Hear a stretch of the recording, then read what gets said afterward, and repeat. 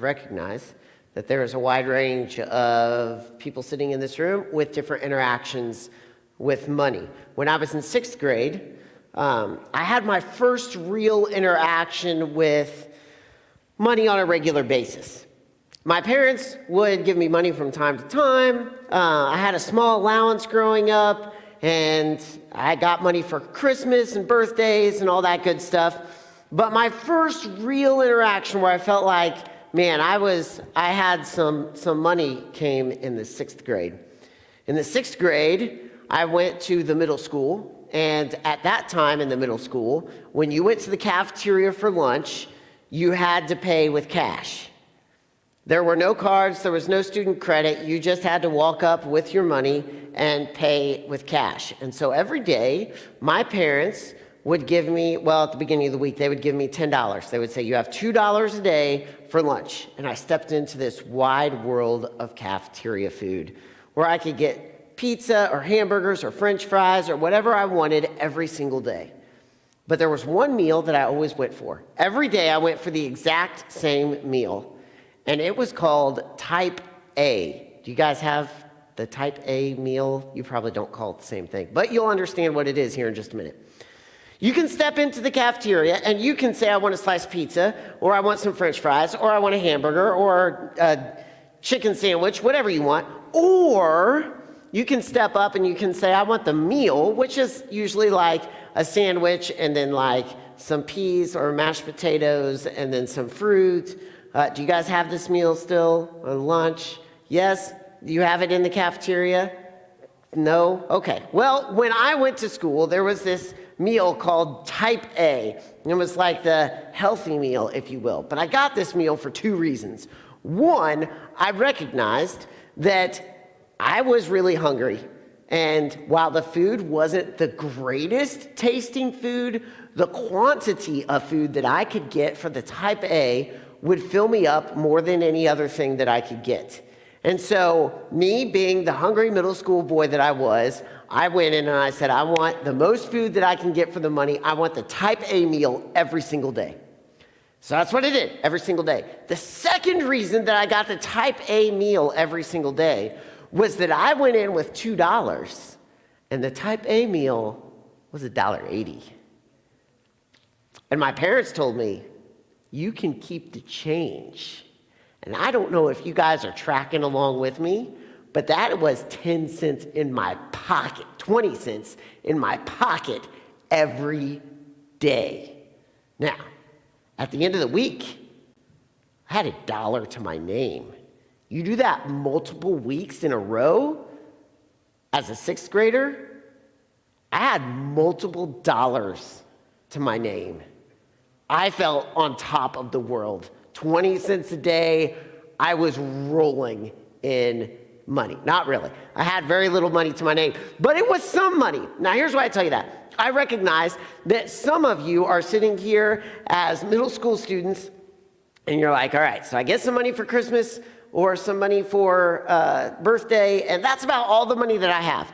I feel you. I was there. I was in 6th grade, and I was getting 20 cents a day, which, and again, my parents gave me money from time to time, but would take me very few places, even back in the 90s.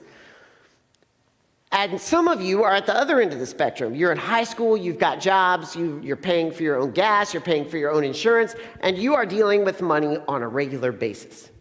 No matter where you fall in that spectrum, here's what I want to say to you. Please don't zone out. This month is for you. And I think it's really, really important that as middle school students and high school students, you start now dealing with money in the appropriate way. We start now dealing with money in the appropriate way. In the book of 1 Timothy, Paul is writing to this guy named Timothy. Now let's back up just for a minute. Paul was the guy that grew up as one of the best Pharisees, an incredible Pharisee, and he was murdering Christians and capturing Christians and putting them in prison.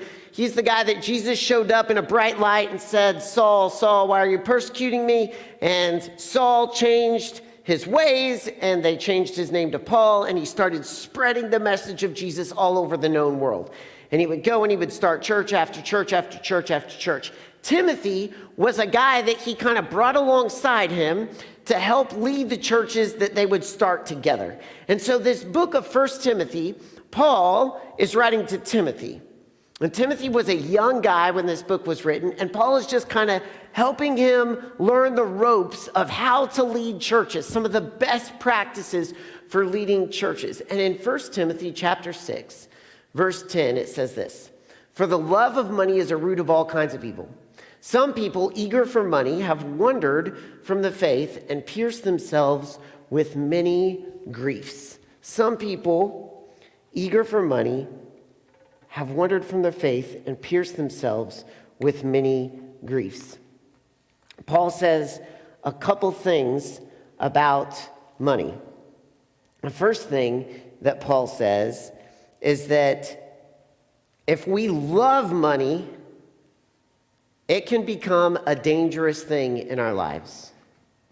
First thing that he says is, listen, if money is what your heart is after, it can become a very dangerous thing and can cause you some pain and misery down the road in the future. Now, everybody, I'm not going to have you shut your eyes, but I want you to just think for a moment about your future. You don't have to shut your eyes. Just think for a moment about your future. 15 years from now, what do you envision your life like? Let me set the stage for you a little bit. If you are currently in 6th grade, then 15 years from now, you will be 27 or 28 years old. If you are currently a senior in high school, 15 years from now, you will be 33 or 34 years old. Okay, so you're in your late 20s, your early 30s. What do you picture? What do you picture as your hobbies? Maybe you have solidified the things that you're good at, and you've gone out and you've perfected your art, and you are doing incredible things with your hobbies. What do you picture as your career, the thing that you're just chasing after and you're finding productivity and fulfillment in? What do you picture? Maybe you are getting ready to rent an apartment and you're apartment searching, or you're getting ready to buy your first house. Maybe you have a special someone that you have met and you're getting ready to get married. Some of you may be ready to enter that phase of your life where you bring a new child into the world and you're entering this stage of parenthood. What do you picture 15 years from now? Take about 5 seconds and just sit in the silence and think about that. 15 years from now.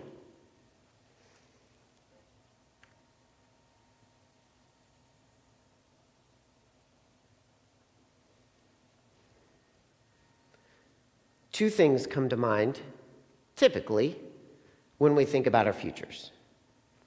The first thing we think about, if I'm guessing, these are very broad topics, but I'm guessing the first thing that we think about when we think about our futures is our dreams. We think about our careers and being successful in the things that we do and the things that we love to do. We think about our friendships and having a group of people around us that build us up and support us and love us. We think about a future family and having a husband or wife that is loving and supportive. We think about maybe entering children into the world and being a loving parent, a loving mother, a loving father. We think about our hobbies, and maybe right now in middle school and high school, we're just scratching the surface on the things that we love to do. And 15 years from now, we're thinking about how excellent we are going to be about those things. So often when we think about our future, we think about our dreams. And typically, what we don't think about in our future, when we think about all the dreams that we have for ourselves, the thing that we don't think about most is having money in the bank. The thing that we don't think about is, man, 15 years from now, I am going to have such and such money in the bank. What is more important when we think about our future, the thing that our hearts go toward, the thing that our hearts yearn for and move toward are the things that bring us fulfillment. When you think about your future, your heart chases after relationships. Your heart chases after being productive. Your heart chases after the things that you love to do and being successful at your hobbies and your interests. Typically, when we think about our futures 15 years from now, we don't think, man, I just got to get more and more money. Now, a second thing becomes apparent when we think about our futures. In our futures, we have to have some money. It's just a necessary part of life. We have all these dreams, we have all these aspirations, we have these things we want to do. The truth of the matter is that it is going to take some money to accomplish those things that we want to accomplish. It just is. You want to be successful at your career, you have to have money to put gas in your car to make it to your job. You want to be successful at your hobbies, you have to have money to be able to buy the things that you enjoy doing that are going to help you be successful in your hobbies. If you want to start a family, you are going to have money in order to support that family. You're going to have money to rent an apartment or buy a house. Money is a necessary thing. And here's where this verse, I think, becomes really, really important. Paul doesn't say having money is bad. For Paul, it's all about the heart. The love of money leads to evil. When you think about your future, your heart goes toward the things that you love. And what can happen, and I don't think this happens intentionally, but what can happen is along the way toward our 15-year future self that we are envisioning, the money that was necessary suddenly becomes the thing that our heart longs for. And when that happens, you'll notice that your heart longing for money starts to step in the way of the things you dreamed about. The perfect example of this is from Disney's A Christmas Carol. Have any of you seen Disney's A Christmas Carol? Or at least A Christmas Carol in general, Muppets, Mickey Mouse, you know the story, Tiny Tim, God bless us everyone, all that good stuff. So I had seen A Christmas Carol occasionally from time to time in my childhood. I think I saw the Mickey Mouse version once. I think I saw part of the Muppet version, but I had never read the book until not this Christmas, but the Christmas before. And I'd never seen the Disney, like the new Disney version, until not this Christmas, but the Christmas before. And here's what blew my mind, is that I had no idea in A Christmas Carol that Ebenezer Scrooge was once engaged. Mind blown. I thought, there is no way that Ebenezer Scrooge had someone that he loved and that he was engaged to. And there's this incredible moment in both the book and in the Disney movie, and I don't remember the Mickey Mouse or the Muppet version well enough to remember if this is in there or not. But there's this incredible moment where Belle, his wife-to-be, sits him down and says, "We can't do this. Your heart doesn't belong to me anymore. Your heart belongs to something else." And you see this moment where he's having this battle within him, like he wants his heart to belong to Belle, but really his heart belongs to his money. And at least in this newer Disney version, like he just breaks down and he's like, "No, I'm done. I've got to get out of here. Ghost of Christmas Past, take me away. I'm done. I can't handle this anymore." And you can see in this moment that when his heart started chasing the money, it got in the way of what his heart was really after. And it brought all kinds of pain and sorrow and grief. As you guys think about your future selves, recognize this. Money is going to be necessary. It just is. It's a part of life. But don't let your heart lose what you have for your future. Don't let it get so caught up chasing money that you're so busy chasing money you can't enjoy the things that you're chasing the money for. I've talked to lots of people. Well, I won't say lots of people, but I've talked to some people who have had these conversations with me where they're like, CJ, dude, I work and I work and I work and I work and I want all this money, and the truth of the matter is I'm making this money, but I work so hard I don't have any time to even enjoy it. Don't let your heart chase the money so much that it gets in the way of what your heart really desires. Because it can destroy your dreams for your future. It can destroy your relationship with God. Paul clarifies this a little bit more. He takes it even one step further as he talks in 1 Timothy, following up in 6. I think we jump to verse 17. He says, command those who are rich in this present world not to be arrogant, nor to put their hope in wealth, which is so uncertain, but to put their hope in God, who richly provides us with everything for our enjoyment. Command them to do good, be rich in good deeds, be generous, be willing to share, and in this way they will lay up treasure for themselves as a firm foundation for the coming age, so that they may take hold of the life that is truly life. I love what Paul says here.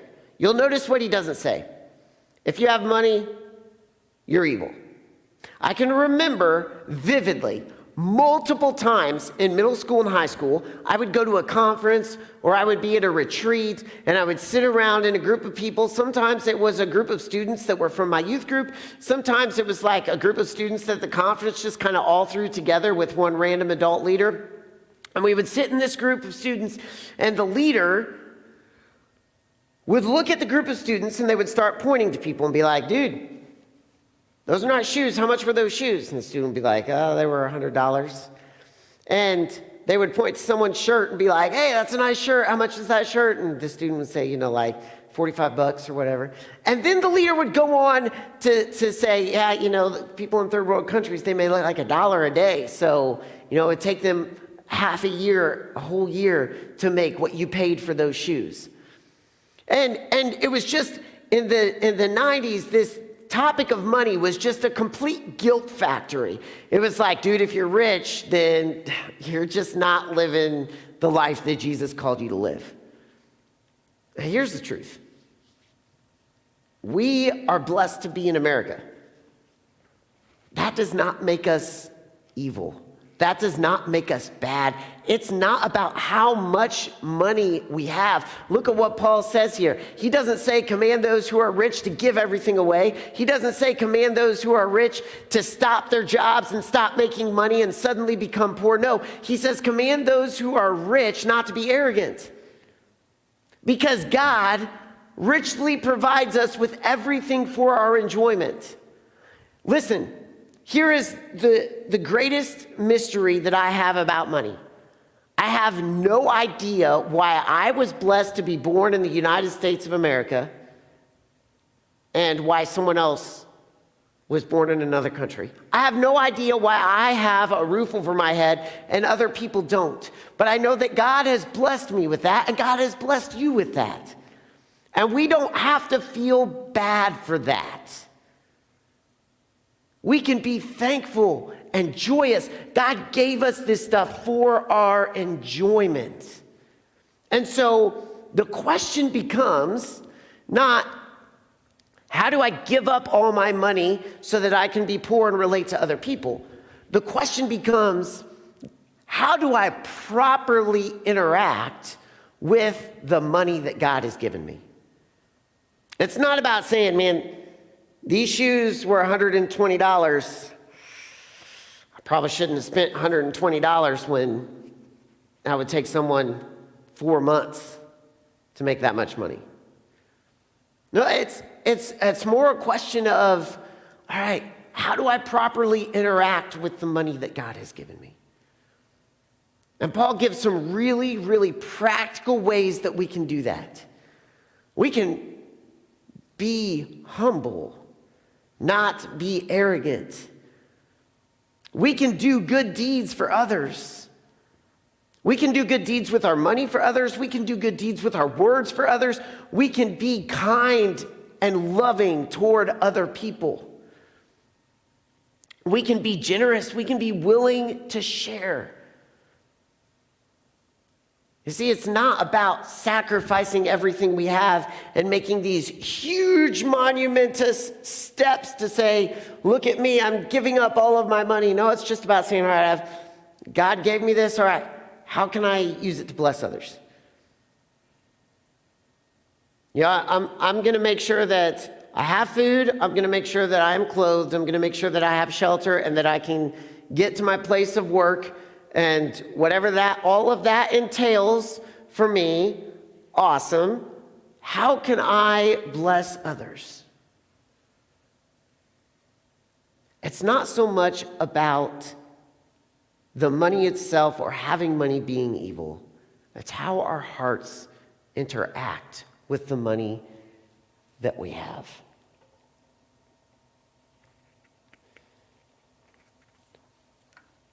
Paul is really clear here. He says there's a few things that we can do. 2 quick, appropriate ways that we can interact with our money. 1, intentionally put your hope in God and not in money. Intentionally put your hope in God and not in money.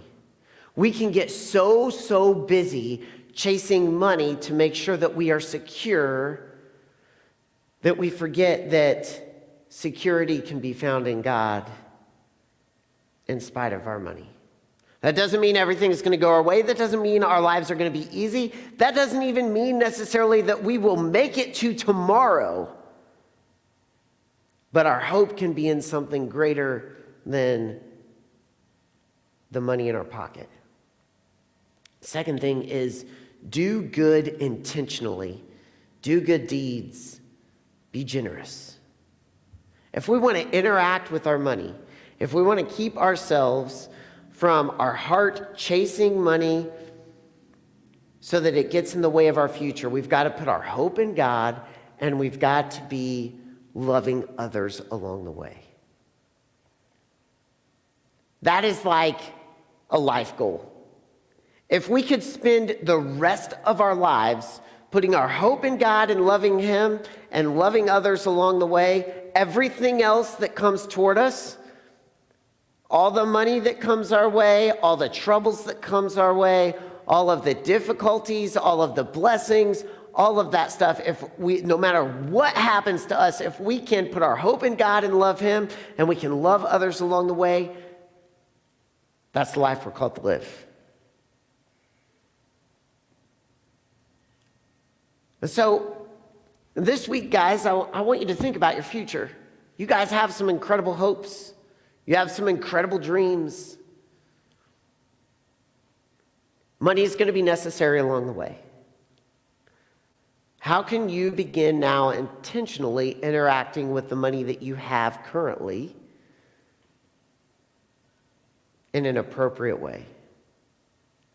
And so I've got a practical challenge for you. Really easy, just one step. This is not about huge leaps. It's just about taking a step in the right direction.